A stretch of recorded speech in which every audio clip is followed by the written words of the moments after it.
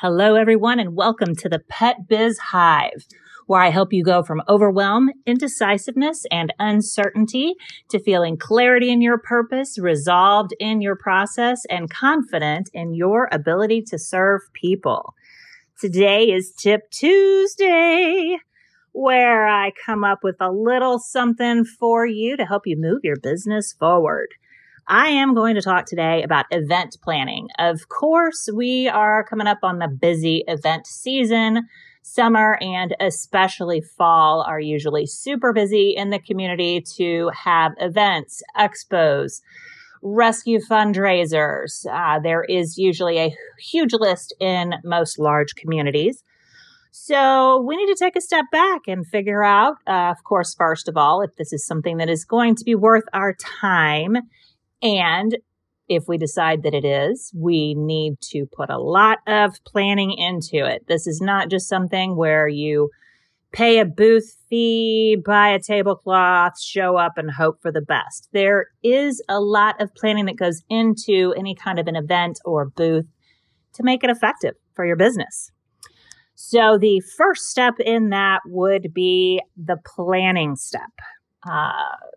Don't know if you've done an event before. If you haven't, then great. You're going to start at ground zero with my 9 tips for having a successful event. So planning.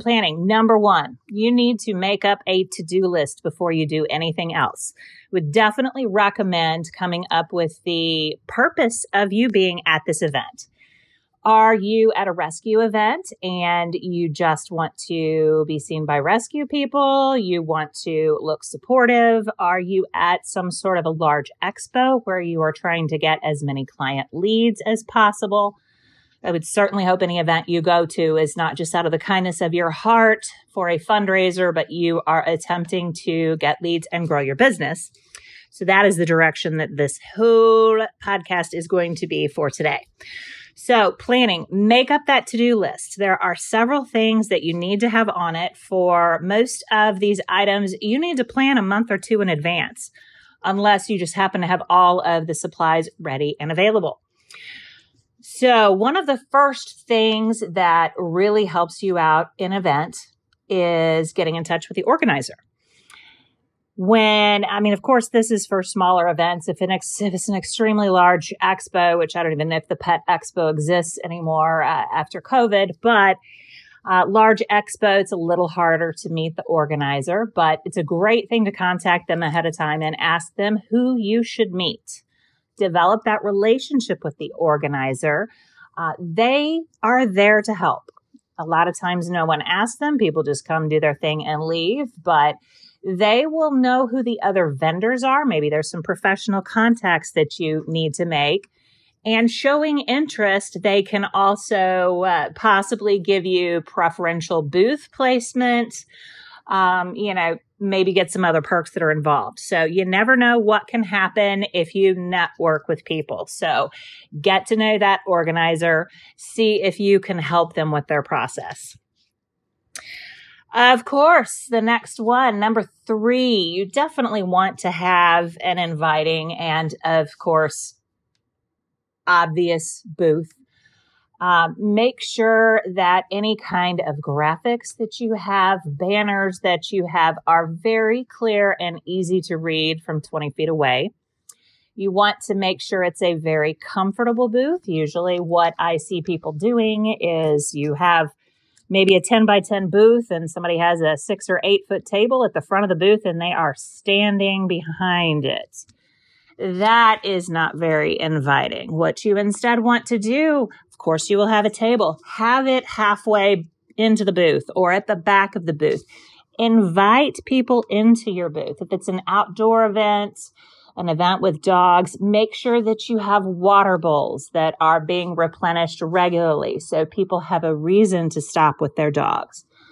A lot of these events, you have people who are coming to get freebies and find out about new companies. So you want to make sure that these people come into your booth so you have the opportunity to talk to them.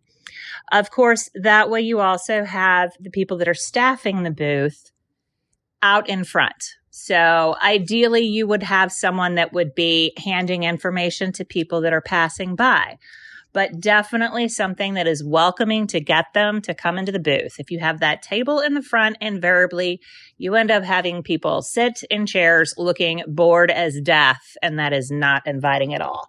So make sure it is a very inviting booth environment. Number 4. You need to figure out what to do for giveaways. Now, in a lot of cases, you can make this very simple. You can just have your marketing materials, brochure, a rack card, business cards. That is fine if that's all that you can manage to do is hand out some literature, maybe some flyers. But kind of think creatively. There are some other things in the market that you can have as giveaways at your table. Some of the things that we've used in the past before, probably the least expensive was wooden nickels. Kind of aging myself here, but wooden nickels, what are they? I mean, they're bigger than nickels. They're an inch in diameter. You can get these custom printed with ours. It's just little discs of wood that you can hand out, but it is something unique. Most people do not see. We would have our logo on one side and the other side would be a coupon offer. I think we probably had $5 off a visit with the booking of 5 visits or more. So that is one opportunity. Those are super, super inexpensive. Another possible opportunity for you if you're going to be at a large event and want to have kind of a community service built in, you can get the Rescue My Pet window clings. You can have those custom made with your business information on them.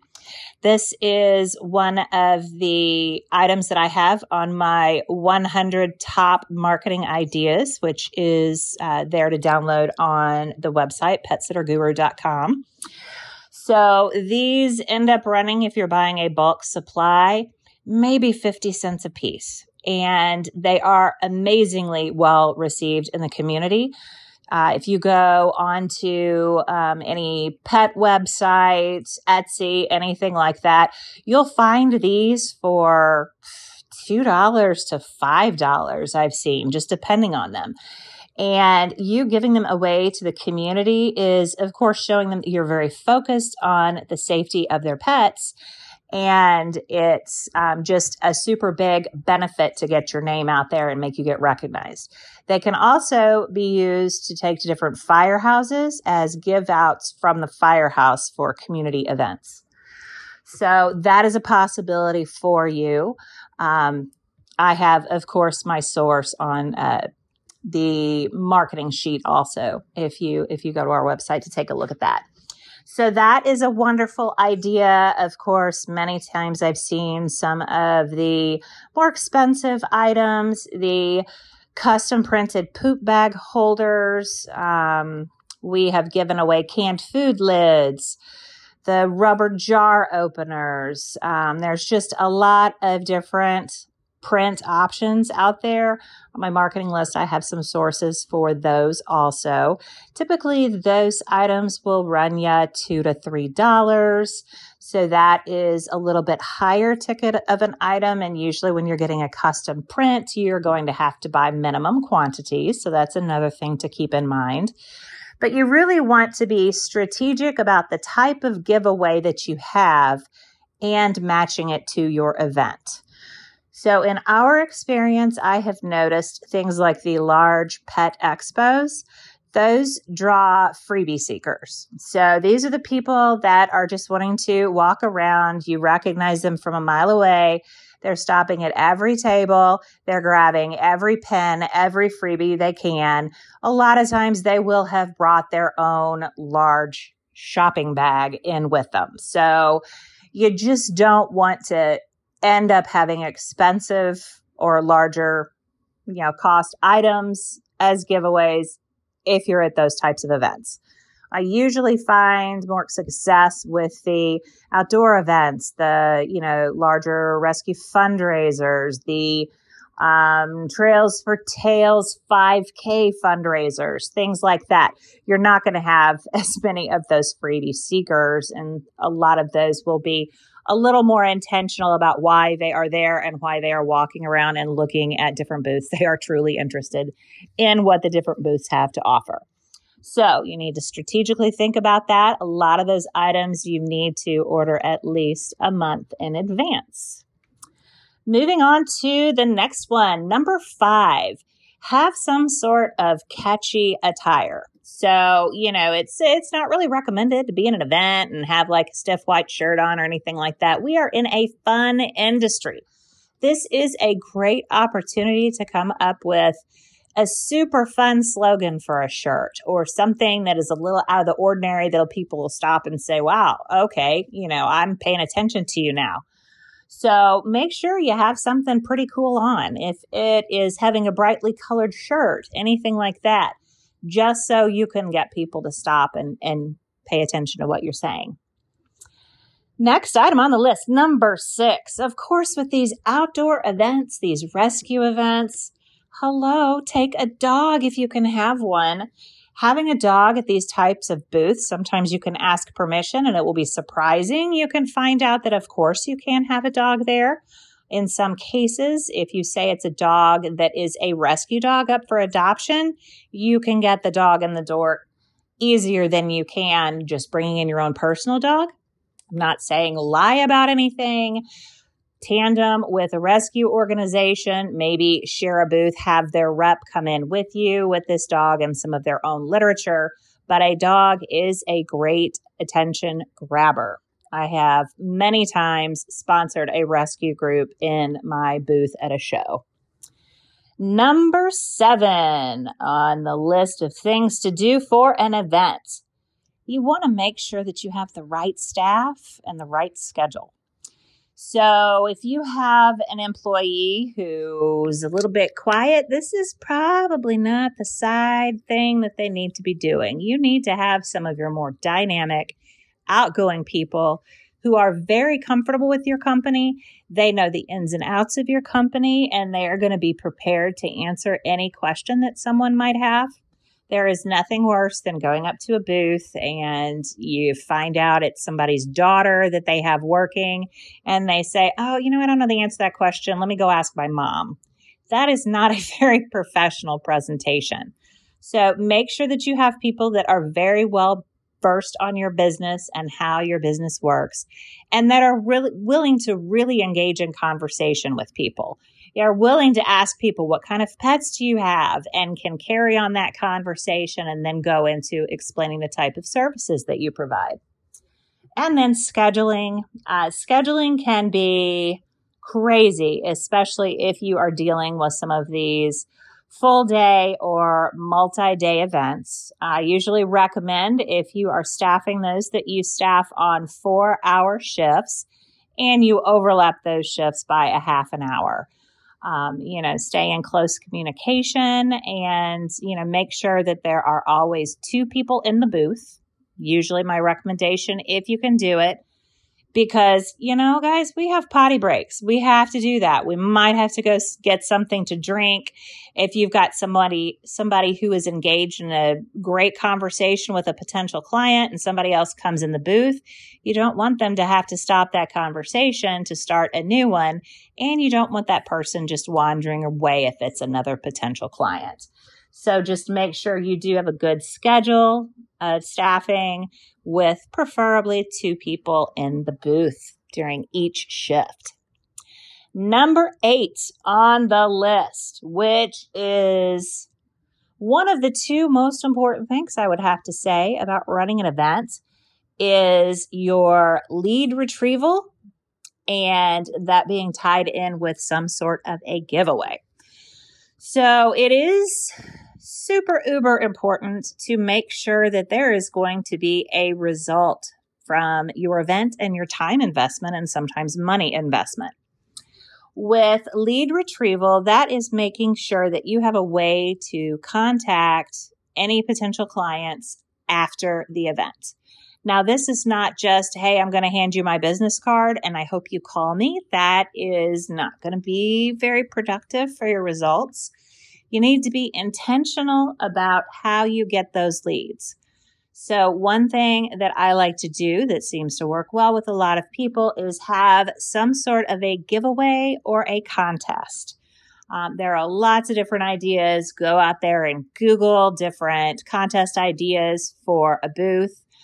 In some situations, I've seen people with some sort of a game set up that you name an email address and you play the game and you win an immediate prize.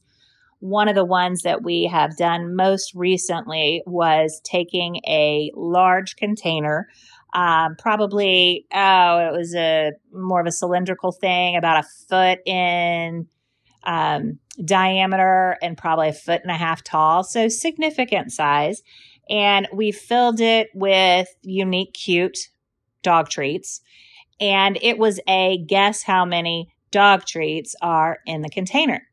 Of course, if they were closest to the answer, they got all of the dog treats.